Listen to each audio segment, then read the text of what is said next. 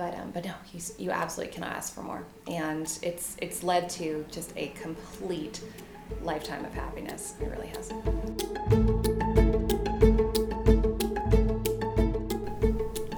Hey listeners, today's podcast features Sarah Schwering. If you're thinking her name might sound familiar to you, it probably does. Sarah is a double alum of Gonzaga and now works here full-time as the Senior Director of Marketing and Communications. Fun fact, she spent almost half her life at GU. Today, I'm going to bring you through Sarah's extensive marketing background, as well as how she navigated her way through the different positions and jobs which eventually landed her back to Gonzaga at her current role. Stay tuned to hear more about Sarah's story, and be sure to stick around to the end, as Sarah brought along some special guests of her own.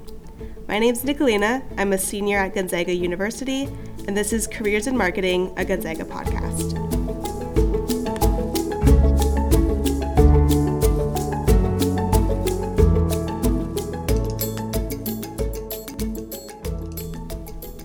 Ever since Sarah was in elementary school, she instantly found a love for public speaking and speech and debate. Most all of her jobs throughout high school were focused on customer service and managing customer relationships in the direct sales world. She could attribute her natural sales-like mentality to her father, who owned his own marketing firm while Sarah was growing up. You could say marketing ran in Sarah's blood. In 2004, she graduated with a degree in business administration with concentrations in marketing, entrepreneurial leadership, and HR. Her entrepreneurial spirit even led her to become a member of the first Hogan class. Kind of ironic thing about being a part of the first class is by nature, it was very entrepreneurial. We were in many ways informing the curriculum and asked for ideas and concepts, things that we wanted to study, and the program kind of evolved with us. So that is a very entrepreneurial idea as well. When I was a senior, part of our curriculum, of course, was getting an internship. And I had had another internship previously that I really enjoyed. But my senior year, I was paired up with Michelle Hakey. And Michelle is a CEO of a local marketing and PR firm, as you mentioned, DH. And having that internship my spring of my senior year really introduced me to the agency world, having never worked in that field before. And I got to really see firsthand what agency life is like, working with many different clients across industries. And Michelle really served as my mentor. She guided me through that, really was that kind of professional resource so I could really think through what I wanted to do. So you stay in Spokane and you're continuing your internship at DH, and then you decide to go back and pursue the MBA program here. Yep. And so would you kind of recommend to anyone who might want to do the MBA program to kind of follow in your footsteps to kind of get some real-world experience in an internship or a job before directly going back into school? Yeah, it's a great question. And I've had friends of mine who've gone right into grad programs. I think it depends largely on the field that you're pursuing. You know, if you think about if you're going into accounting or going into some sort of field where you need certain CLAs or certain kind of continuing education, or a grad degree is required, you know, for recruiting purposes to go right into a field, then of course it would make sense to do more of a fifth year model. I can only speak to what I did, which was again taking about a year and a half or so of that traditional gap where I was working full time. What I would say is that my own experience was incredibly positive because I was able to bring forward real life case studies and client work to the curriculum. And in the grad program, you have kind of similar type of curriculum, but now all of a sudden I'm thinking about that curriculum on behalf of my clients. I'm bringing to the table, you know, here's a campaign that we're looking to launch for this, you know, hospital as an example. Like, how should we think about recruiting new staff? You know, that might be a strategic objective of that hospital. How do we think about positioning their brand in the community when you have lots of options of where to seek out healthcare? All of a sudden, the curriculum kind of came to life. And so I would say, again, I can only speak from my own experience, that taking a bit of time to really dig into your career, it makes the school kind of classroom work more applicable. And I also would say that you can be a bit of a, I hate to say it this way, but a more effective team member because you're bringing to the table real life scenarios. And I heard that from a few peers of, you know, I would have never thought of it that way, for example. So my recommendation would be, I had a great experience, so I would say yes. Yeah. So kind of transitioning to your role at DH, you started as an account executive, and then eventually you moved up to project manager. And I want to kind of focus on your role as a project manager because that is the position you held kind of for a longer amount of time there. So can you take us through the typical duties of being a project manager, maybe for someone who might be interested in that field, the challenges they might experience with this and what you enjoyed about it? You bet. So on the agency side, you have kind of a breakdown of team structure. So you have account representatives, if you will, and going from kind of assistant coordinator to executive to director, you kind of scale up accordingly. And of course, your responsibilities change as you get promoted in that way. And then you also have the creative side, which are graphic designers, photo, video, etc.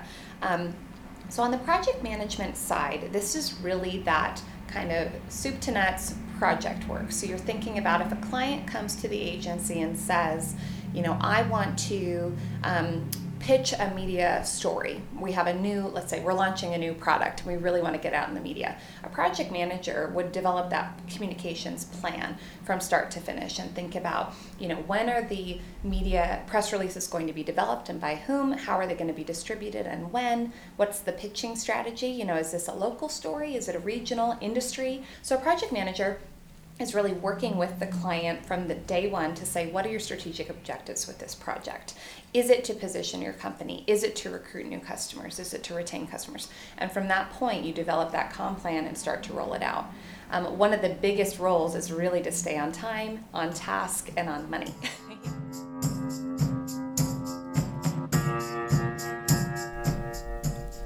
There was no doubt Sarah gained some really valuable experience from her time working as an account executive and project manager at DH. Eventually, though, Sarah and her husband knew they wanted to start a family. She mentions that it was always in her vision to stay home with their older son once he was born, as her mom and mother-in-law had done with their children as well. I wanted to learn more about how she prioritized starting a family while also not completely cutting off the idea of returning to work. Since this is often a common and difficult decision for a woman to have to choose between putting family or their career first, Sarah offered us some insight into her experience. It is very challenging, and one thing that I will say is it's all about your leadership and who you choose to associate with. So I think one of the challenges, when I was a senior, reflecting back, you feel some stress about what am I supposed to do right now? I'm looking at the two of you like, I'm sure, yeah, it kind of feels that way. There's so many different paths, there's so many different options. And I truly believe that it is in whether you want to call him or her a boss, a supervisor, manager, whatever that person is who brings you into their organization, really kind of shepherds you along in your career, gives you counsel and advice. That person, in many ways, can dictate how your environment comes to be. So again, as I've mentioned, Michelle, I was incredibly blessed to witness firsthand prior to starting my own family how she and others in our firm, Cher Desitil, who was actually one of the founders, and her husband, Jim, how they prioritize family. And it's not always that case. I've had dear friends who went and worked for organizations where it's kind of work first, and it's very clear that that is the priority. That was not okay with me. I knew firsthand that I would not be a good employee, I would not be a good professional if I felt like I had to really deprioritize that which was the most important.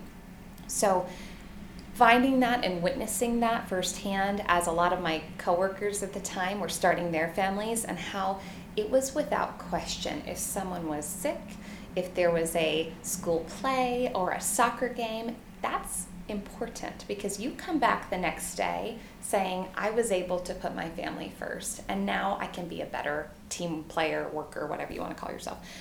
So that exposure to that kind of model really, really helped. And it is, you think about kind of female roles.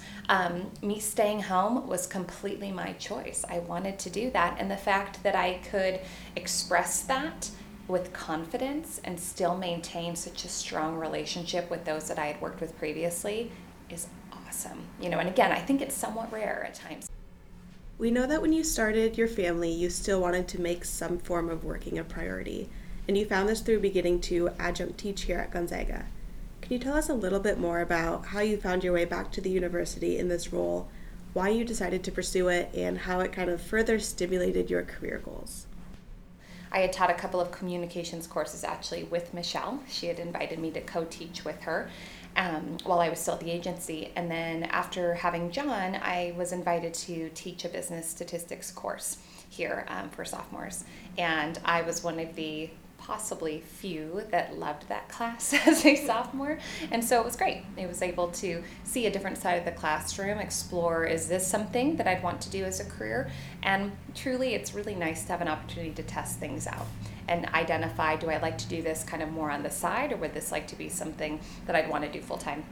So I did that as well. And it just was a great balance of having some more adult interaction. You're not trying to communicate with this little person who at some point responds and gives you some clues back that they're listening. But it did. It kept me really connected and professionally fulfilled.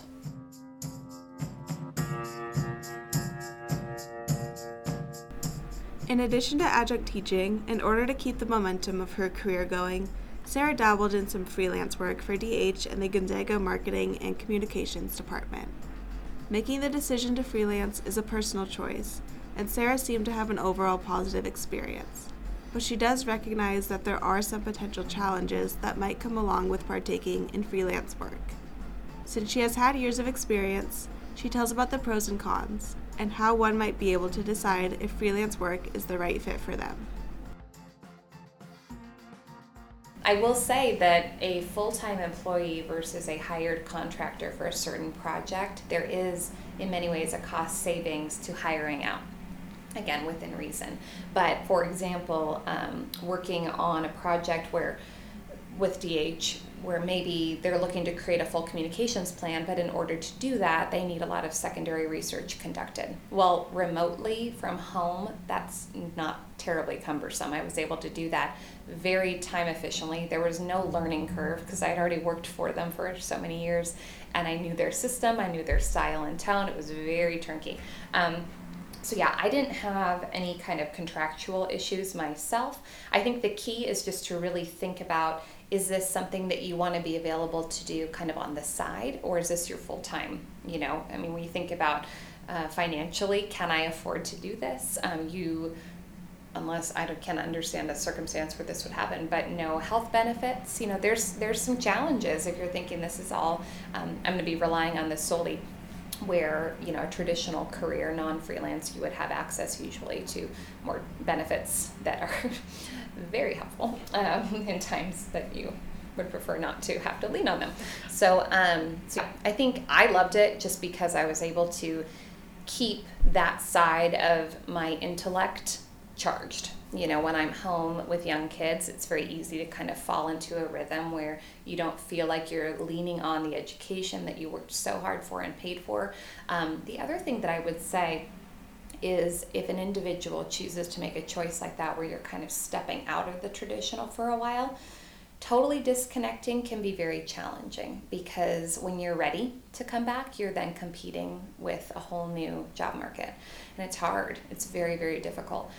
So again, if it's of interest, I had a great experience because it ultimately led me back here, where I had those connections already kind of maintained.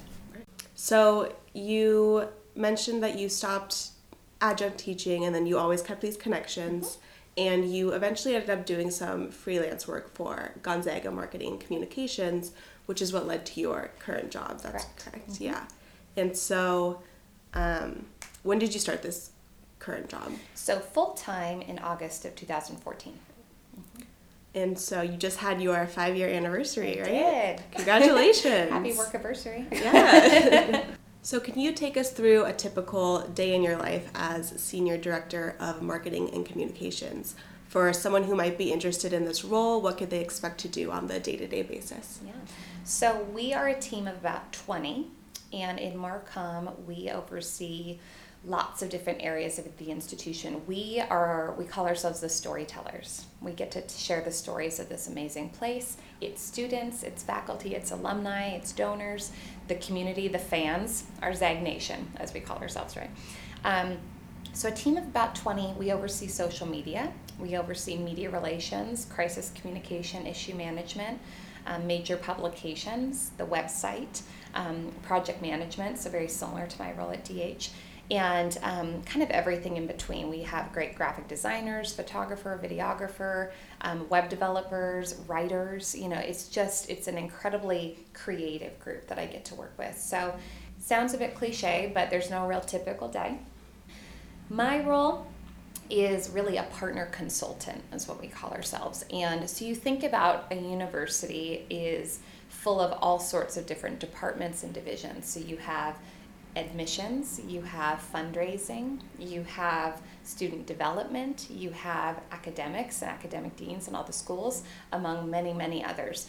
And I work primarily on the admissions and fundraising side. So I'm working with partners all the time, whether it's the undergrad admissions team, when they're trying to promote their applications are open, how are they doing that on our broader social channels? How can we partner in that way?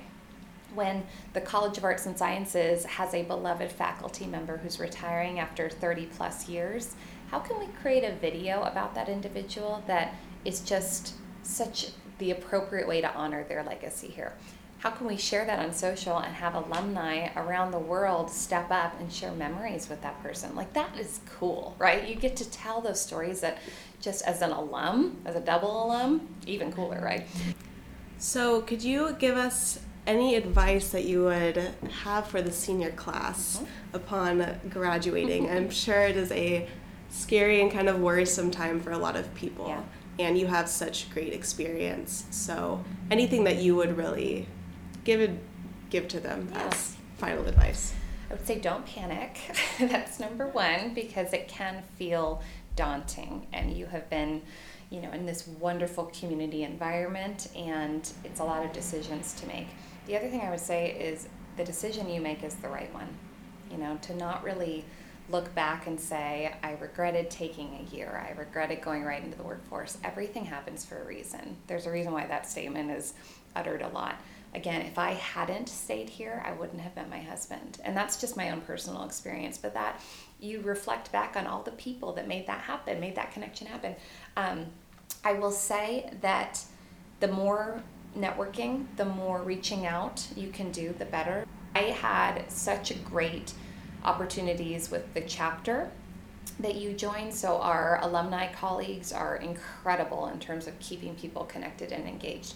And I lost count at how many chapters we have around the world now, but I would always recommend to seniors, join your chapter where you're moving to. Most likely there's a chapter there and or nearby. It's automatic networking. You have alums who all they want to do is help you succeed. And it's a beautiful thing. I think a lot of that is the size of our institution. You think about a state school where you graduate with thousands of your closest friends. It's just not that kind of connection. So embrace it and really, really leverage that. I would really look at the mentoring program, looking at the treks. It's not too late your senior year to really explore those kind of career prep opportunities. Working with our career development office here, amazing opportunities for interviewing, resume prep. Everybody's coming to the table with different backgrounds and different support systems in place. So don't panic. Every, choice is the right one for you, and really kind of get ready for the unexpected, because until April of my senior year, I didn't think I'd be in Spokane, and now I've been here for half my life and I love it. So, everything will happen for a reason. You mentioned making and maintaining connections, and this is something that we hear as students all the time, is ensuring that we are really being active in this and how it can be such a positive thing to implement in our career search. Do you have any tips or advice that you would give when it comes to networking and the best way to go about it? Informational interviews, TREC program, type of kind of job fairs. Having a business card, you think about, you can online create something really nice and polished, really inexpensively, and have a leave behind. I would do it, because honestly, it's as kind of maybe archaic as they seem, you still have that tangible reminder when that person gets back to their office. As an alum, you want to see this school continue to grow and evolve and succeed. when you're a sophomore, junior, considering what you want to do, maybe where you want to go, you want to think about the institution that will set you up for success. If your parents or family are supporting this journey financially, they want to see the return, right? They want to make sure that this is not inexpensive. When we fully recognize that private higher education, we got to show that ROI. And so being able to show those outcomes, that 95% of our graduates are employed in grad school and volunteer service within a year of graduating, that's incredible. And so just as much as it's the right thing to do, it also helps support this place for our grads to go out there and be successful in their careers. And since Gonzaga has been such a huge part of your life, could you wrap up our interview today with mentioning some of your favorite memories from your time here at GU? The favorite memories, it's really difficult, of course, to pick out one, if not 80, but it is those friendships, and they are lifelong. Witnessing, and going to Zag weddings, again, full circle. We produce Gonzaga magazine within our team. We have an amazing team of writers, and our editors incredible, and designers, and every quarter, 3 months, this magazine is produced, and we ask alums to send in photos of their weddings and babies and exciting news to share. And I will tell you that the photos we get, you have weddings where there's 80 Zags, and a lot of them know ahead of time that they're going to have this contingent, and so they have a flag, and it's so awesome because it's just kind of the heart of this place, and it never stops.